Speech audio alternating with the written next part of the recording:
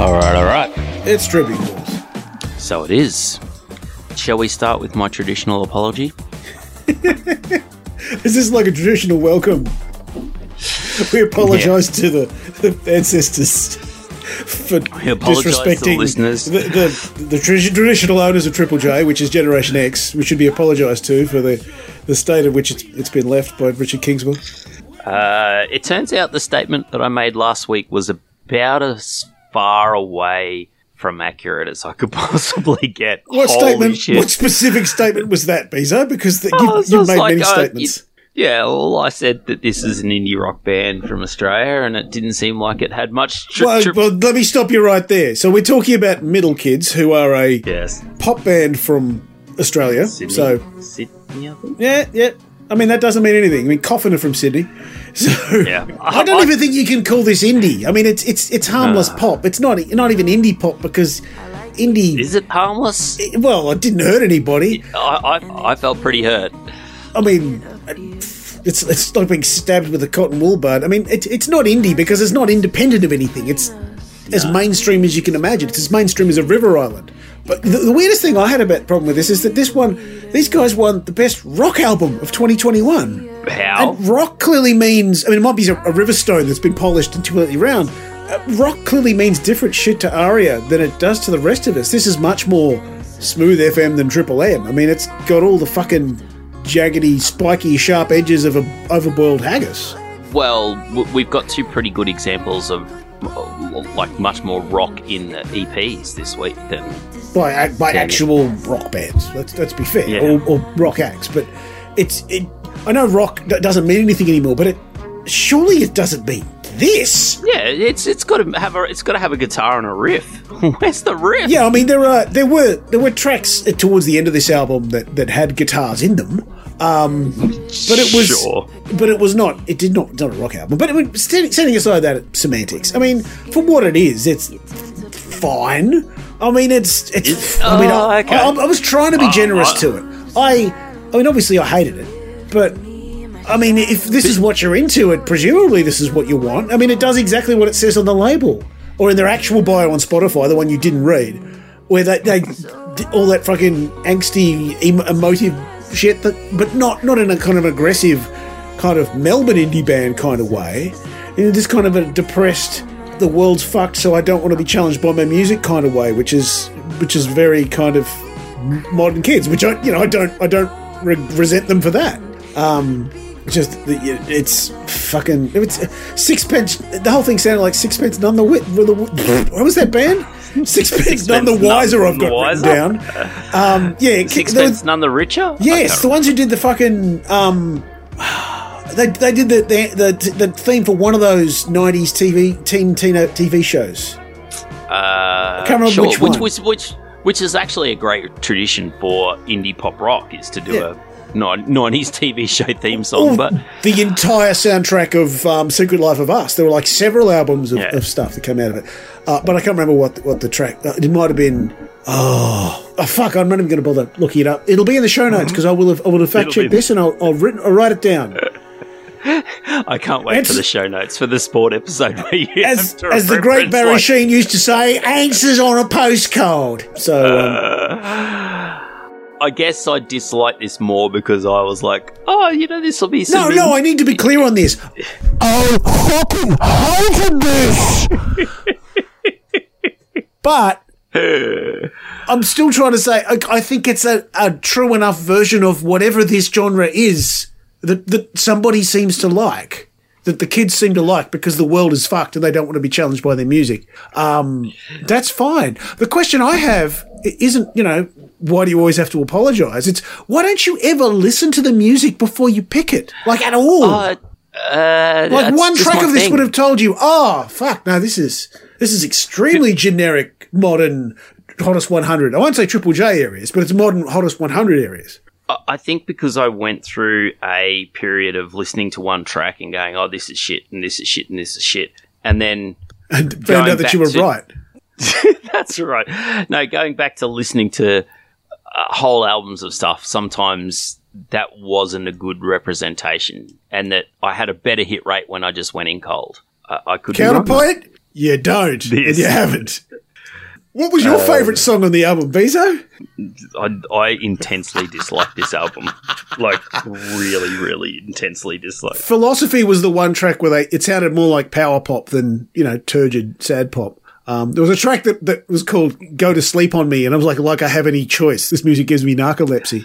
But the one that made me think the most was the last track on the album, and it had old mate Dave from the Hillsong House Band, Gang of Youths, and it made me think, is this album actually stealth Christian pop? And I haven't been paying attention to the message. And then I realised I don't care enough to listen in. Like, you would have to go back and re-listen. But if we find out the part of Sydney these guys are from is Hillsong, is the Hills District, then you'll know exactly why this stuff is just so simpery and wet. So I was having a conversation with Vanessa last night about Taylor Swift because one of her workmates is because you like getting cancelled. No, one of her workmates is like obsessed with Taylor Swift. Like Taylor Swift That's weird. Is she the same age as Ness? Because any woman, yes, at Vanessa's age, you're only allowed to be obsessed with Pink. That seems to be the thing. There's like a dividing line where if you're over 30, like 30, 35, then it becomes Pink, and everyone needs to go and see her trapezing around the joint. So fair enough too, because Pink rocks. She did. Just like the freestyle motocross equivalent of Taylor Swift. Vanessa came home and asked the kids, do you guys know Taylor Swift? And, they're my kids. Yeah, I think so. And Kurt's like, did she sing that Shake It Off song? I think some kids at school play that song. And then Vanessa's like, oh, she's supposed to be like the most famous person in the world. Kurt's like, no, Messi's the most famous person in the world. Yeah. Well, he's current. They do a survey every quarter in the US. Yeah, to see the most popular sportsman, and it's Messi in America. Well, that's what Curtis did, being Vanessa's son. He's like, no, I'm right. Here's the analytics. Here, let me pull up the stats that show you. So Vanessa screenshotted whatever that survey was and sent it to her friend to say, no, my son says Messi's more famous than Taylor Swift. I don't know whether his singing voice is any good, and he is, he's persona non grata in China because he pulled up crook and couldn't play in Hong Kong, which they assumed was some sort of political thing. But the welcome back to our music podcast. I guess the relationship between Messi and Taylor is that they're business people almost before their thing that made them a business. You could probably argue that Messi was better at the skill that turned him into a corporation than Taylor is. Look, I wouldn't even say that, but I would say that the point of Messi's skill wasn't to sell a product until later in his career. Like, the point, even if you're just an indie act playing to, like, Taylor Swift's first trip to Australia, she was playing to a couple of hundred people in I don't even think it was a place like the Enmore. I don't think it was the Enmore. But even then, you're still selling your music to people. You're still selling a product. So it's still much more commercial than, I play soccer and someone else sells the tickets and someone else sells the TV rights to this. But the point of my job is to win football games. So I'd say it's slightly different there. And also, Taylor can keep doing this. Well, Madonna has shown she's still out there dancing at 65, performing. Messi's ability just to play his trade at the level is about a year away from ending. Yeah, and then being a pundit doesn't have the same. He won't do that. He simply won't do that. He'll just be I don't know what he'll do. Probably just retire on all his money and fucking enjoy himself. Like Shaq is popular to a whole new generation, but not because of Shaq the player. It's Shaq the buffoon media commentator. That's really interesting that he's sort of got a whole second career and he's very popular as a completely different person than what he was as a player. Not that different, because he was a goofball at the time. He rapped and he was in bad movies and he had beefs with people. He was in movies from very early, like he was in Blue Chips in like the mid 90s, like his second year in the league. So, he was always looking for that next career, much more so than even say LeBron or Draymond or somebody of this era. So I was talking to a mate of mine about the similarities. But did we resolve why you were talking to do we resolve the Taylor Swift thing? Yeah. So I'm getting there. So what I'm saying is, was there a point to that discussion other than to get us away from middle kids? Well, no, the middle kids thing like that, like Triple J almost has like this devotion to this sort of washed out style of music. No, I don't think it's a devotion. I think it's just because their playlist is a lot more poppy than the poppy stuff. Because pop is popular, the poppy stuff ends up rising to the top of any kind of music competition chart. But if they didn't play anywhere near as much pop and they just played, like, if they played the stuff from the stuff from the 90s that we were listening to, and they didn't play the pop, or they played the current equivalent of that, it would be that stuff that would be in the hottest 100. It's just that now that their remit has moved to the point where a lot more mainstream sounding stuff, and there isn't that kind of Generation X, siloing by genre. You don't have those very hard delineations between rock and dance and metal and rap and stuff. Yeah, it's sort of all moved towards the centre. Yeah, I mean, I don't necessarily. I think their remit is to support young Australian music, and it just so happens that the young Australian music, they're doing that. They're doing that. It's pretty. So I was sort of trying to say to, I was telling Vanessa that Taylor is like this generation's Beatles, in that the Beatles have this sort of... Isn't that the Beatles are shit and so is Taylor?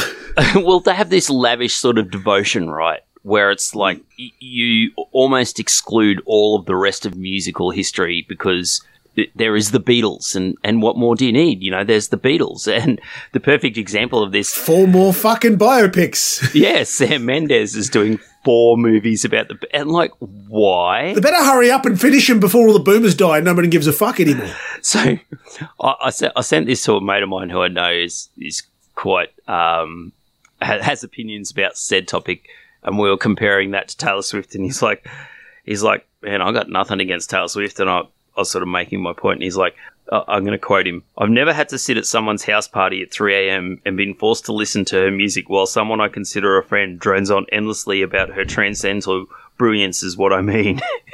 And it's sort of like, well, that might be a generational thing. In 15 years' time, you might have a conversation at 3 a.m. with someone about the brilliance of Taylor's musical career. The other conversations I've had with people like that have been some obscure fucking metal band or fucking someone trying to claim Zappa or Pink Floyd was genius instead of mostly being wank. Sorry, folks. They were mostly wank. Yeah, or someone that's like Primus that's... Yes, really... some impenetrable bullshit that is like... you clearly need to have been on the buckets for an extremely long time to make sense of. Yes. Speaking of being on the buckets for an extremely long time, shall we proceed on to talk about Black Grape? So... we kind of wish they were only on the buckets. I think they were on the extremely hard stuff across the course of their journey. I sort of thought, at least at the start, it sort of changed a little bit halfway through the album, but this was like if Dave Graney and the Black Seeds made a compilation album together while on drugs.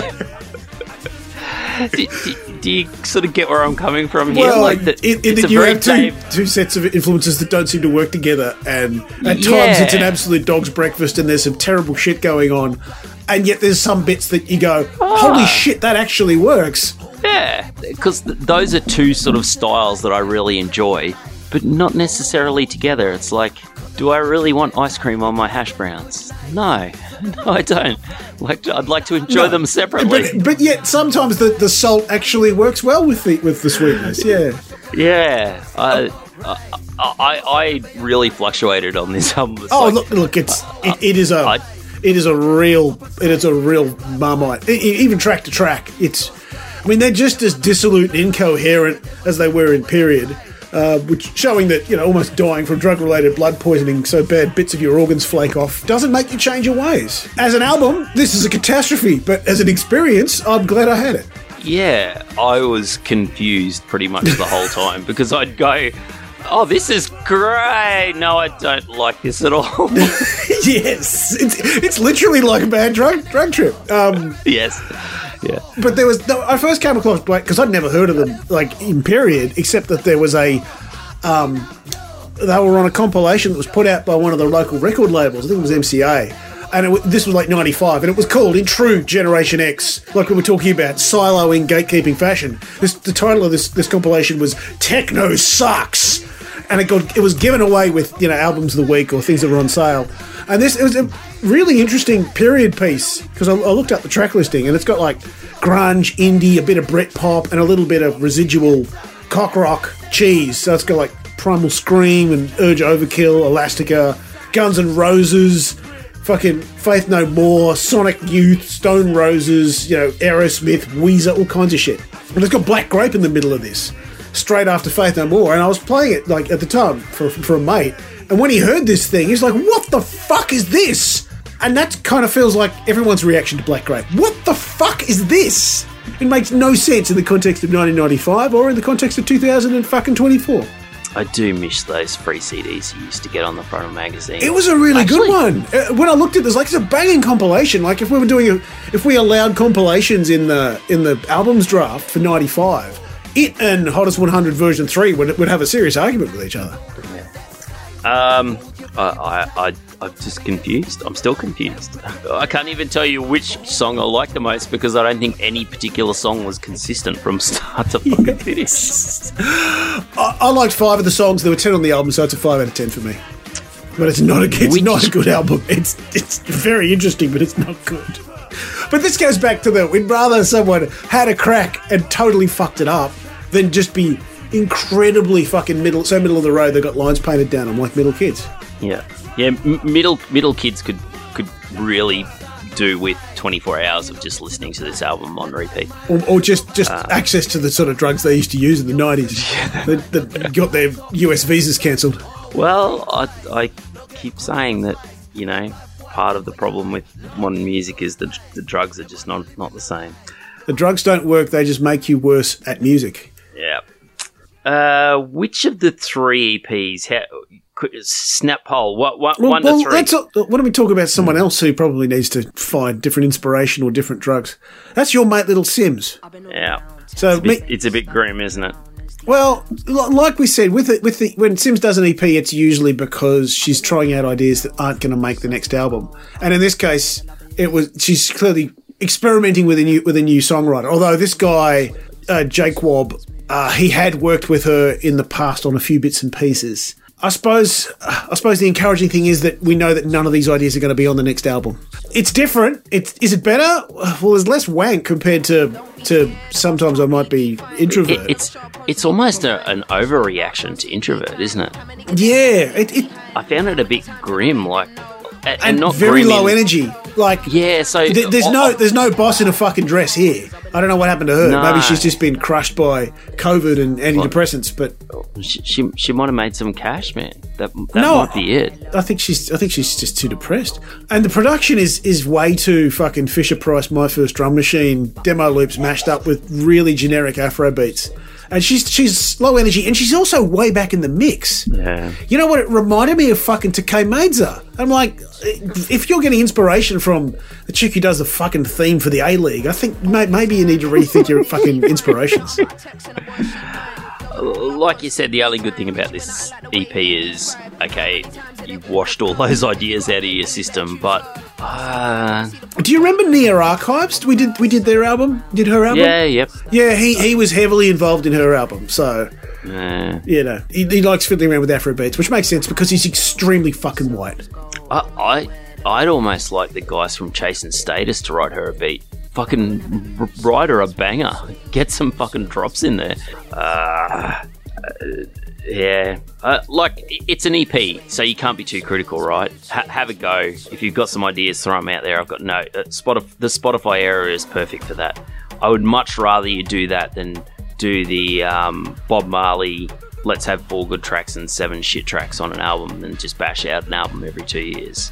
I'd rather you experiment on your EPs and then, pull your narrative stuff together for an album. Because that's... I'm hoping Inflow got pissed off that she cheated on him and now he's gonna rack up some heat like from a grey area and we might see something good. That's the thing I missed from Sims in the last couple of years has been the intensity of. Yeah. I mean, you don't want an entire album of it, but there's none of the venom. Literally, as one of the tracks on fucking Grey Area, but there's no boss. And there's no that kind of sparking, seething fucking intensity is just not there anymore. That intensity made the more poppy stuff pop a bit more. Yeah, because you had light and shade, whereas the last album was just light and froth. Yeah. There wasn't something to ground it back to reality. Yeah. Anyway, the Black Rebel Motorcycle Club, is there any...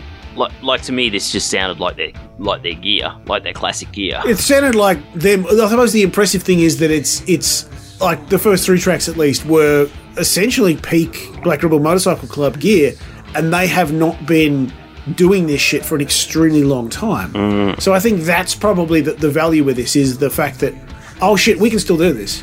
And that they have done, like, their last album was 2018 and the album before that was 2013. So they have been well into semi-retirement. They've got I just saw they had a Live at Levitation album out from last year, and that might be worth a spin because those Levitation live albums are usually really good. It was good from the perspective of, you know, a statement of intent to say, look, fuck, we're still good at this shit. Which, you know, it's always nice to get signs of life from a band that rocks. If anything, it sounded like a band that had gone, hey, we found some demo tapes down the back of the couch that we never released in period. I mean, maybe they are. Maybe these are really old songs that they never actually got back to. Let's clean them up and give them a run, because they sound so in peak period. It was. Yeah. This could have been off off their 2003 album. I really like that 2003 album. Like, I don't know whether I've listened to it for the last decade, and in fact I didn't listen. I don't know why I didn't go back and listen to it in there, but I can remember like intensely liking that album at the time. Yeah, I might go back and have a bit of a listen to that. That'd be interesting. As for Matt Cameron, I suppose the interesting thing for this is that it's all extremely serviceable adult-oriented rock. The interesting thing is that for a guy who's been in grunge bands his entire life, everything sounds remarkably clean. His guitar sounds and everything, the production is extremely clean. It is a bit like that. He got a track on the third Secret album. They gave him one all for himself. And it's a bit like that, a little bit, maybe a little bit more hard-edged. But, it's kind of what you'd expect. It's not what the kids are into these days. But it was extremely competent for a drummer. It was pretty enjoyable. Yeah. I don't know whether I'll ever go back to it, but I was like, some nice riffs. Clean production. Yeah, it made me think more about, you know, the third Secret guys. The fact that, because I always envisioned that as just Novoselic and Kim Tile, but it's clearly Matt Cameron is doing more there. He's doing more songwriting heavy lifting than I'd given him credit for. Yeah. All right, some new tunes. Yes. Do you want to roll? In a complete overreaction to the Triple J-ification of my musical taste last week, I'm going to go with an artist called Getz, but it's not G-E-T-S, it's G-H-E-T-T-S, like the ghetto, which might give you a bit of an indication of where these tunes are coming from. That's good, because if it was G-E-T-Z, it'd be an old Hyundai. No, this is a grime album, so let's give it a run. The album's called On Purpose with Purpose. On Purpose with Purpose. It goes for an hour. It has a whole lot of guests who I've never heard of. Yes. What's the Getz story? The Getz story is, that's really useful, G-I-I-G. Good on you, mate. Thanks for your bio. He does have a lot of guests on this album. Has a lot of writers on this album, isn't there? Holy shit. 10 Billion Dreams. That's a good name for a producer. I was trying to find the I was trying to find his fucking I'm going to edit this bio. Out. Yeah, I was trying to find a better bio. Merch bar. Like it's a pretty spare thing. He was, you know, part of a crew, gone solo. It seems pretty underground grime. Now, that might be a good thing. It also might mean we're going to get lots of, you know, guns and bitches sort of... Oh, look, I don't doubt for a second. He has a Wikipedia thing. Yeah. Samuel Justin Jude Clark, better known by his stage name Getz, formerly Ghetto, is a British grime MC, rapper and songwriter. Known for his hard-hitting lyrics and intricate rhyme schemes, he is associated and has toured nationally with such acts as Cano and was a member of Nasty Crew. Musical career. Getz was a member of grime collective Nasty Crew, the nasty is capitalised. However, he left, saying that things had gone, quote, pear-shaped. Close quotes. This quote needs a citation. During the number of people in the group.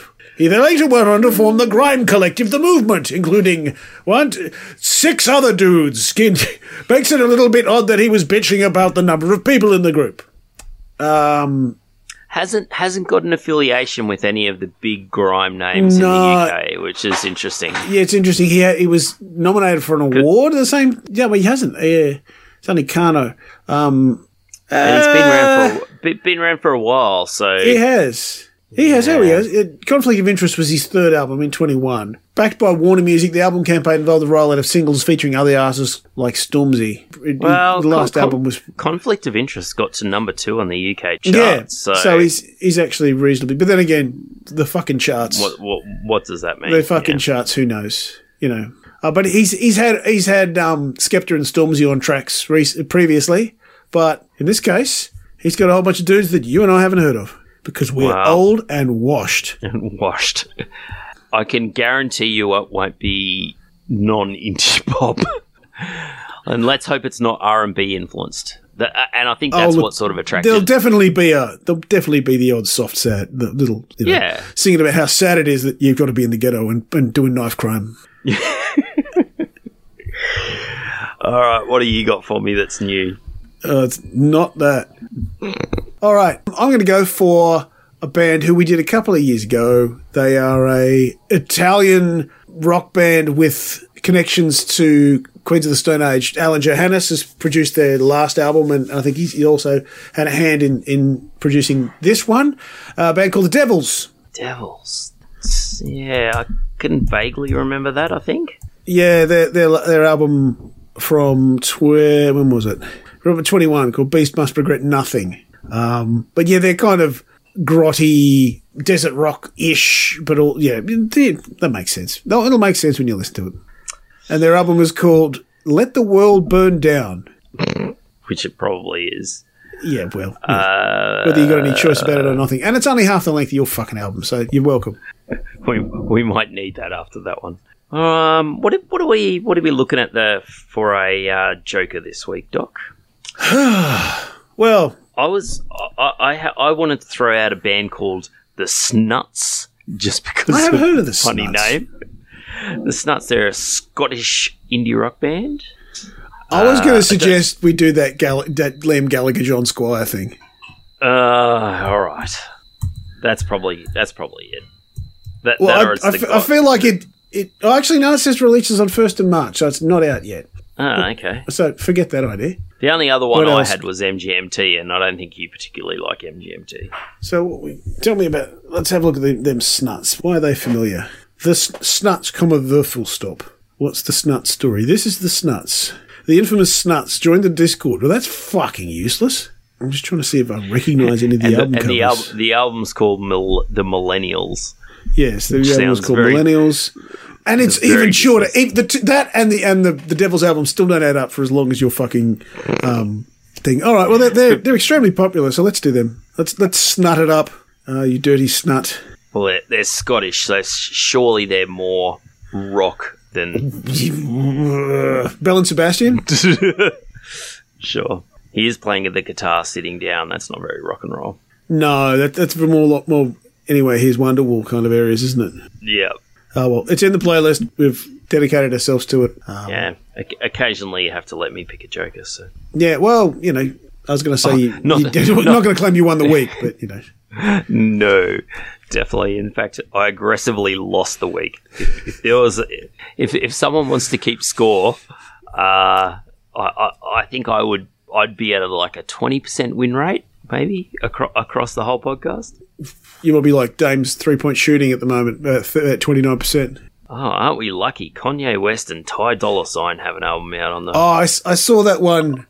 I saw the review for it was the only one on Metacritic where they've got like color coded for like green is in the high 80s and 90s, and it was down in the yellow. It was like 50. So clearly, even reviewers fucking hate it. Square Pusher. And he's got another album coming out soon as well. So there's something to look forward to. Aren't we lucky? All right, Doc. Once again, my profuse apologies for Double J-ing our week. I don't think Double J would play that shit. It's too pop even for them. They'd get too many angry emails from Gen Xers. I tell you what, Double J is about to become very, very Pearl Jam adjacent, don't you reckon? With a new album and a tour next year. Yeah.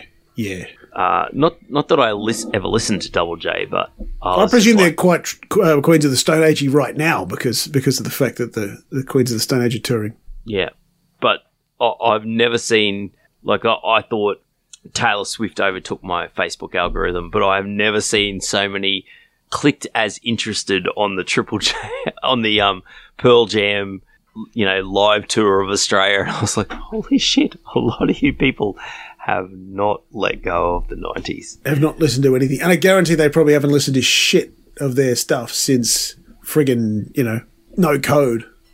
I would imagine a Pearl Jam concert would be 70 to 80% of their hits, yeah? You wouldn't be getting 30% past Vitology, would you? Surely they know where their bread's buttered. You'd have to be playing the big three albums a fair bit. Well, Pearl Jam are a bit like Metallica in that they never do the same set twice, and they always... for the longest time, they were the band that they were the first guys to basically bootleg their own albums and put them on... put them out straight away, and they would always do different set lists so that people would come to multiple sets. So not quite to the level of Metallica where they literally will not do... They'll do 2 back-to-back shows and they won't play the same song. But, they are definitely cut from a lot of the same cloth as that, so... Yeah. But, I'm sure there'll be lots of the favourites. There is something, like, for all we sort of joke about these legacy bands and, just sort of mining their back catalogue for life, like the fact that they're essentially running a business, like a family business based on performing music from 30 years ago is pretty admirable, because what are they probably employing? To the same extent people? That a fucking pub covers band at an RSL club is admirable. I mean, they're basically doing the same thing. The only difference is that they didn't write the songs. Yeah, but what I'm saying is that they're supporting a small industry of people that are travelling around all over the world in support of and they're mining the nostalgia pretty hard. Like, I was going to say they've capitalised on art. How much would those Pearl Jam tickets be? $150, $200 probably. Oh, I think up and up and up in terms of.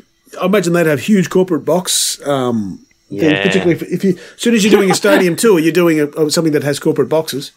One of my gym mates went and saw Blink-182 this week, and he said something about like just being absolutely wrecked, and I'm like, oh, did you get smashed in the mosh pit at Blink-182? And he's like, no, we were seated. And I was like, seated for Blink-182? It's not fucking John Legend. It's not Paul Kelly. Yeah, as the song says, what's my age again? 51. I was like, I just can't imagine sitting down at a Blink-182 and like politely clapping at the end of Yeah, that'd be the thing. Just the polite golf clap. Like, I've sat down. I'm pretty sure I think Blink-182 played Livid, that amazing 2000 Livid.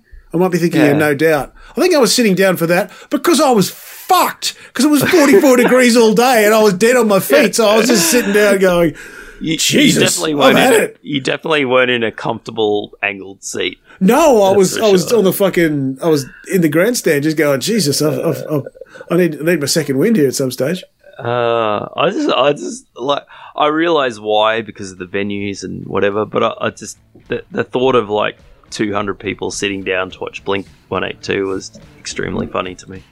Anyway. Just the whole fucking, theatre seating and opera glasses. I can understand other bands, like even Pearl Jam, right? I can understand sitting down to Pearl Jam because they could probably slow the tempo slightly a lot of their songs, and it would be fine to be sitting down. But Blink-182 just doesn't seem like you'd want to be sitting for it. But that's a reflective of the audience, isn't it? I mean, yeah, you've got to go to where your audience is, and for a lot of these bands, their audience are old and in bad. A nursing home. Yes. All right, Doc. Thank you for your time. I will catch you on the flip side. See you, folks. We'll talk to you again next week.